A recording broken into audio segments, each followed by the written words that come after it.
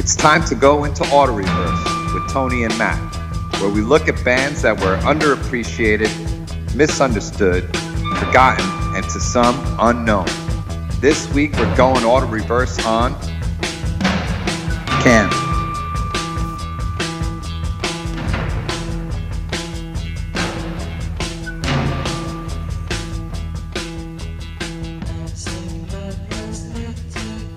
Can.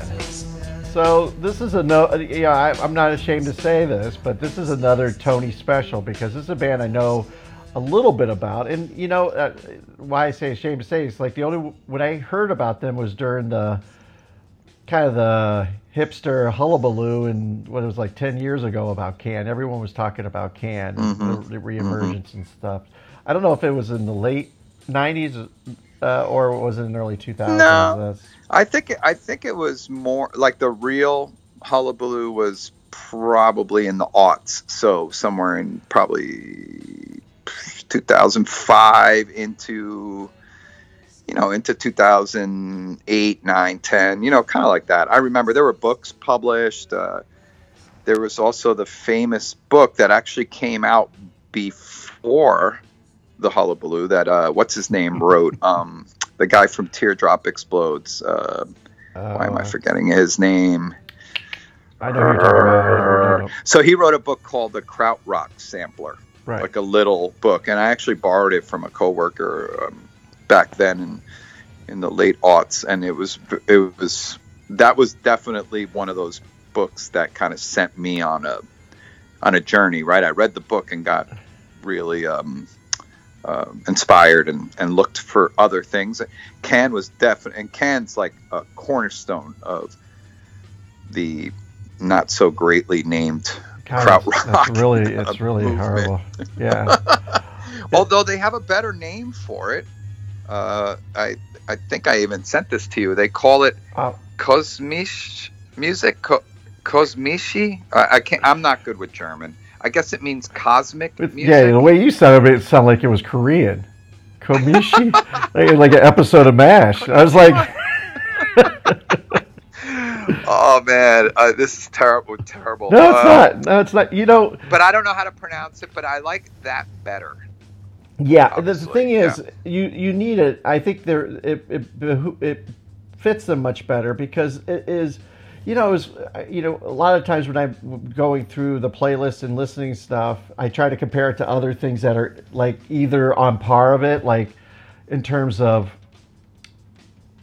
bands that try to mix a lot of different stuff together, like Mandrill, Donald Byrd. Not Donald Byrd wasn't the same. He just tried different genres. I'm talking about bands who try to blend a lot of different styles, and maybe Mandrill's the one that comes up to the most. But this band. Just there's funk, it's like they have so many descriptions of it, like avant funk, psychedelic rock, and it was kind of like avant jazz pop was something what I kept thinking when I listened to them, because there's a lot of different things that they're trying to blend, and truthfully sometimes it's not very I don't think they're trying to do it seamlessly.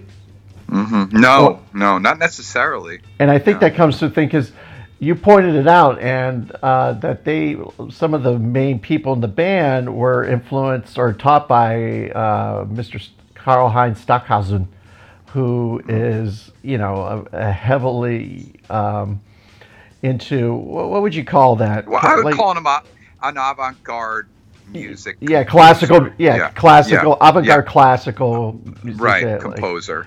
Well, that's the thing. The avant-garde nature. Okay, let me put this in a better way. Let me frame it better. Avant-garde music and avant-garde sort of philosophy is a central tenet to everything, especially in Can's world. It's central to what they were doing. Now, that doesn't take away from the fact that it's groovy at times, psychedelic at times, almost ethnic music-ish at times. It doesn't take away from it, but it is a central thing. It's kind of like it's the skeleton in a way that all the rest of the stuff gets laid on top of. So, and like I said, and it's like you said, they all, a couple of them, I think it might have been Olger and Ehrman, Yeah, or Ehrman. Jackie, Yeah, or Ehrman. They it were was Olger. students It was Olger and Ehrman. Yeah. yeah, they were students of Stockhausen, and then they would talk to Stockhausen as they were making this music. So he was like a mentor to them as well. So and really things changed for them when, I guess, Erwin Schmidt went to New York in '66 before they formed, to go hang out with Terry Riley, Lamont Young, and Steve Reich, all classical avant-garde music composers.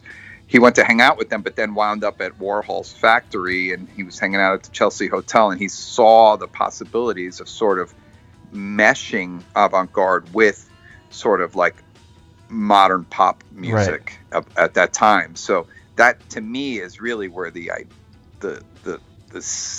idea of Can started, and it wasn't long after that Can formed. So yeah, and the name, it worked, right? And it's actually an acronym. Can is. It's two acronyms. So, well, not it's one acronym: communism, anarchism, nihilism, and then also Can in Turkish. A lot of Turkish-speaking people in Germany. All right. Turkish, it means life, soul, heart, or feeling. So those two it's amazing. I love all this stuff. Yeah, and I think that maybe they picked that because those two forces are basically they're complete opposites and kind of intention and meaning, and not so much communism, but anarchism and nihilism obviously are a little more, I wouldn't say dark, similar. Yeah, similar, darker, not as life affirming as life, soul, heart, beloved, vitality. Or maybe they were just really high on hash and just said this stuff and thought it was amazing. I don't know. I do remember when I was in Germany when they would say the word "can." It did sound funny, so maybe they got some fun saying that shit, over and over. But it's what you're talking about, like these layers that they put on top of on each other. It's because there is kind of like like the funk, the James Brownish, JB's type elements to it, but it's like they never. I wouldn't say they get bored, but it sounds like a band that just likes to just venture. Like it's almost like they're sojourners, sonic sojourners. Like they're not really putting a stake in the ground. They're just going around from a little bit of here, a little bit of this, and baking a little bit of different styles, which probably they got a little bit from. Like I don't know how much of that they got from the Warhol aspect, because the Warhol aspect is kind of more, in my mind, even with Velvet Underground, it has like a pop sensibility to it. Yeah, definitely, and I think that's what they did. They just like combined the two, and that the sort of avant-garde experimental part is central because they didn't even really give a shit about the singer in the band. And I mean, I'm not saying they didn't give a shit about the singer personally, but they used they used different singers. They had Malcolm Mooney initially, American guy, and then he left, and then they got Damo Suzuki, who was busking on the street, and they were like, "Hey, you want to play a show with us tonight?" And then he didn't even know the songs, and he still wound up because it was, even the vocals were experimental and not necessarily like, they weren't trying to fashion 3-minute pop songs out of it. Right. The vocal just became another instrument that was layered on top of what they were already doing.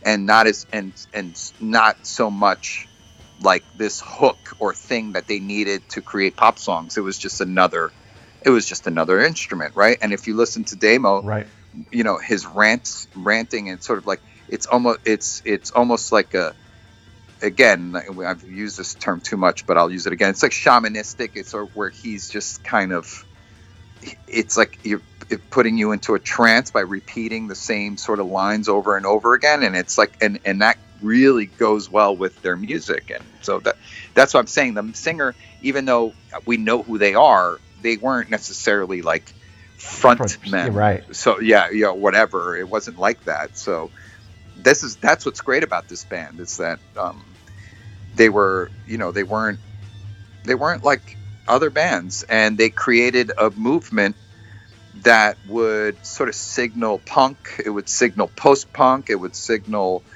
new wave, ambient music, even hip hop to a certain degree. Because I mean, a lot of the early hip hop people, like Africa Bambaataa and stuff, they were like really influenced by Kraftwerk, Right. another band from Krautrock. from the krautrock movement. So, it's really interesting. These are the kind of things I always look for in music. These like little pockets that are slightly misunderstood or not publicized as much, carry a lot of weight in terms of like what the influence that they projected out there. And it makes sense that hipsters like sort of gravitated towards it because it is weird and it's eccentric and it's cool and and it makes sense. And the records are hard to find and they're expensive and the imagery on the album covers is interesting and you're wondering what the fuck is inside of it. Like, and it's just it's not just Ken. It's like Amon Duel 2. Kraftwerk, Cosmic, Jokers. There's all this stuff that's just like really interesting that came from post World War II fucked up country. Like Germany in the 60s was still like, not like it was split in half essentially. Right. You had East and West Germany, and it was just not. It was kind of like a wasteland in term culturally and. These guys took what they could find and got influence from sort of Western pop music as psychedelic and what was happening then, psychedelia. They took that, but they created something different, something new, and we got to give them a big round of applause for that. It's crazy. I don't know if I've ever seen you give anyone a round of applause. I've never seen you clap. I don't think I've ever seen you clap. Is what I'm getting at. You're big on the head. You're big at the head nod. You're a big head nodder when you like something. I'm a head nodder. I'm a yeller. I like to yell at shows. Yeah. I like to yell at shows. You like to point. Yeah, I'm not much of a clapper.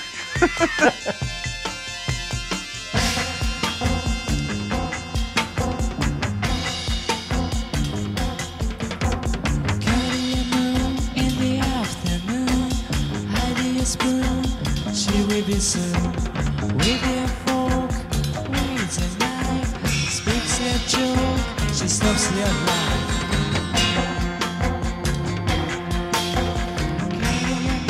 In the afternoon, having a spoon, she will be soon.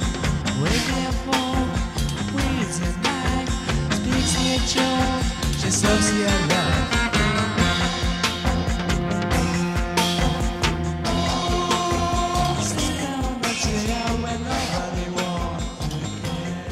Yeah, first album I saw from him was the Tagomago, and like you said about the album cover, it's just so arresting because it's got this bright orange on there, and I'm trying to remember from memory. It's got like, it looks like a brain on there. I don't know, but but the album itself, the music is just like all over the place in a really good way. Like the thing is, it doesn't seem.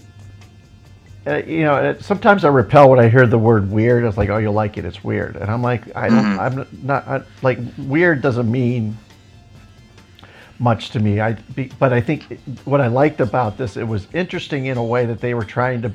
You could see what they were trying to go for.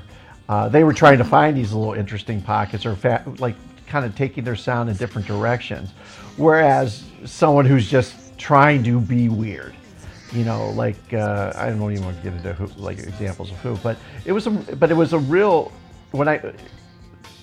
they're nothing that they do, and I think one of the things I kind of dismissed them a little bit when I first heard them was they were very soundtracky, which sounds like a put down, but it's actually a really positive thing because soundtracks can, like when listening to this playlist, I found that I really liked it when it was in the background. Like it never really begs for your attention. It can really sit there in the background and kind of, you're listening to it and it's not demanding that it's not saying, hey, over here. It's something that it blends into your environment that when you're listening to it. And I found that's what I really came to like about, listening to the playlist that you made, is that these are very soundtracky like songs that really are very well blended in a way that's not predictable, and it's using different instruments in different ways and going for different soundscapes that are, I don't know, it's like it makes you like, it doesn't make me wonder as much as it just kind of, it's like I nod to it a little bit, like you were talking about clapping.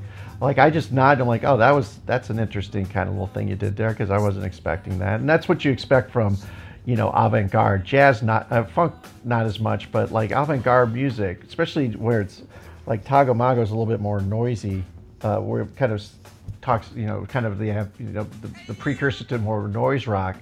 I could see where it was definitely influencing that, especially, but yeah, I mean the having a band that could do soundtrack music, and I think they actually did a bunch of soundtracks as well for German movies, right? Yeah, the first album or the second album, I think it's called Soundtracks, was made to be a soundtrack to a few, like some German television. I can't remember. It eventually was released as its own album with the name Soundtracks under it. But yeah, there was always this idea of using it. Using the music as an actual soundtrack to something. Also, the way that they recorded, apparently, if I'm not mistaken, this is like deep knowledge. They rehearsed in a theater, in an abandoned theater that they were squatting in, right? And that's where they rehearsed there, and I think they may have recorded there with Connie Plank as well. Or maybe not with Connie Plank. I can't remember. Like I said, I don't want to like. Right. But the fact that they would rehearse and record in a theater in this big space probably added to that. If you think about it from the standpoint of the acoustics and and sort of this like theater performance environment, almost like a movie theater, where right. like you could just see something being projected while they're recording or while they're playing. It's amazing to me, and I could feel it in the bones of the band. Also, I think, and I think you almost said it. They're fearless. Yeah, they're fearless. Yeah. But they're fearless without losing the groove. Do you know what I'm saying? And that's the head nod aspect of it. The groove is constantly going, but within the groove, there's all this experimentation, whether it's noise, whether it's some kind of weird yodeling vocal, or some weird use of a synth, where they're like sort of like ushering in the more ambient aspects of their sound that they would later explore deeper on the album Future Days, which is a really great album where it became more ambient. So yeah, they're a fearless band, and also there was a lot of mystery. So you hear the music, and it's very mysterious sounding. It's like, what country is this from? Yeah. What do these guys look like? Because in a lot of cases, kind of like Pink Floyd early on, you don't even know what they look like, and they're making this really deep, and another word that sucks, but I'll say it, interesting music. But you don't know what they look like, and I think even Zukai, the tape, and what else did he play? Maybe keyboards. Right. Holger, or maybe no. I think he might have played bass. Hold on a second. I don't want to get this wrong because I'm going to sound like a dummy to people that might be listening to this. He played bass. That's right. He played bass. So he said that Tagomago, which by the way is my favorite album of theirs, if I had to choose one, he said that the album, that Tagomago, was an attempt to create a mystery music world from darkness to light and back. Wow. So these guys, they really thought about this stuff. I mean, they were repetitive, but they really thought about it, Or they thought about that line. That's a good line. It is such a good line. So maybe they just worked on that line for a little bit.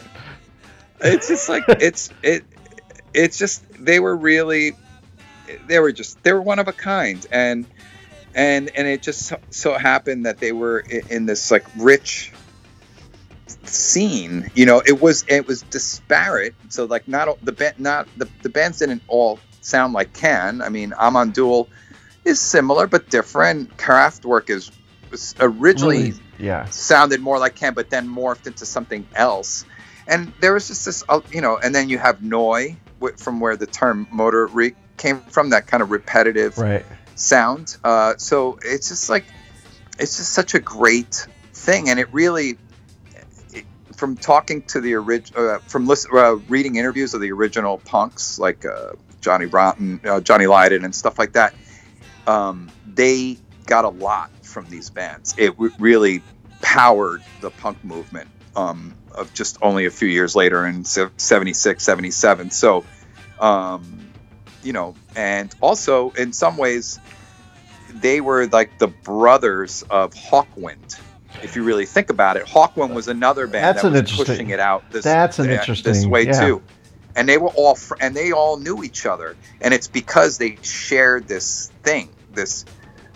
They shared this collective idea of where music can go, that it shouldn't be, caged in and fenced off into this weird, controlled art form where there's rules and you have to keep songs short, and like they were like they didn't give a shit about that stuff. They were like explorers. Right. They, I was looking through their history, and it didn't seem. I mean, they basically had their one little run there from, was it 68 to was it 70? 79, I think, was the last Can record. Like, I think, and it was called Can. I think it's the one with the wrench. I don't know if you've ever seen it. It's kind of an iconic album cover. Not their best record, but still. And that might have been one of the first records of theirs I heard. Was the last record was the one that I got turned on to in the 90s, and I thought, oh, this is good, but is there more? And then that's when I started exploring. Yeah, because they seemed like it was a very earlier stuff. They seemed like, as loose as their band was, it seemed like a very intense band, giving that. How they broke up 3 times. The Mooney actually had to leave the band because his psychiatrist told him, look, you need to leave this band because you're too much in the chaos of, you need to go somewhere else and do. Yeah, there was, just like Hawkwind, there was like a communal aspect to what they were doing. They weren't just a band that said, all right, I'll see you at 5 o'clock for rehearsals. It wasn't like that. Right. It was like they were living together. They were doing things together. There was a sort of anarchist vibe to their music. Like, music was their weapon, right? That they were using to assault unsuspecting people, unsuspecting music fans. And it's why they loved incorporating this avant-garde element to it as a sort of like a way to challenge the listener, and they fucking did a great job, man. And and I would say that the more approachable, or the stuff that they did that was more approachable was definitely the stuff they did with Demo Suzuki. So I would say Tagomago, and I can't even pronounce this, E.G. Bamyasi, the record after, and then Future Days. Those 3 records, which is like sort of like phase 2 of the band with Demo. Those are the records where it was the most like accessible, and E.G. Bamyasi being the most accessible of those 3. I mean, if you just listen to the song Spoon or Vitamin C that's on that record, those songs are just easy to listen to. They're just easy to listen to. Well, speaking of making things easy, Tony did a really good job putting the playlist together, and before you want to go looking at those albums, I would please check out our Can playlist, because that really takes you through a good assortment of their music from their different stages. And I'm sure if you want to jump off from that point, it's a great place it gives you an easy place to jump off if you want to go in deeper on Can and their discography, because it's not they didn't do a lot of albums, but there's a lot to kind of take it slowly, because it's like I've listened to that playlist like 3 times and got a different experience each one, because there's a lot going on, and that's a fun thing about music in this sense, that people who do music on this level, is that it just points you into a lot of different directions and experiences. So definitely check it out, and definitely let us know what you think about this. And if you have any other bands that you want us to check out, at autoreversepod@gmail.com, or hit us up on Facebook and Instagram. We promise to get back to you in 3 to 4 days, because we're old guys and we got kids, and so we don't have our nose stuck in social media as much as we probably should. We're going to try to work on that, though. For sure. But until next time, everyone. All right, peace.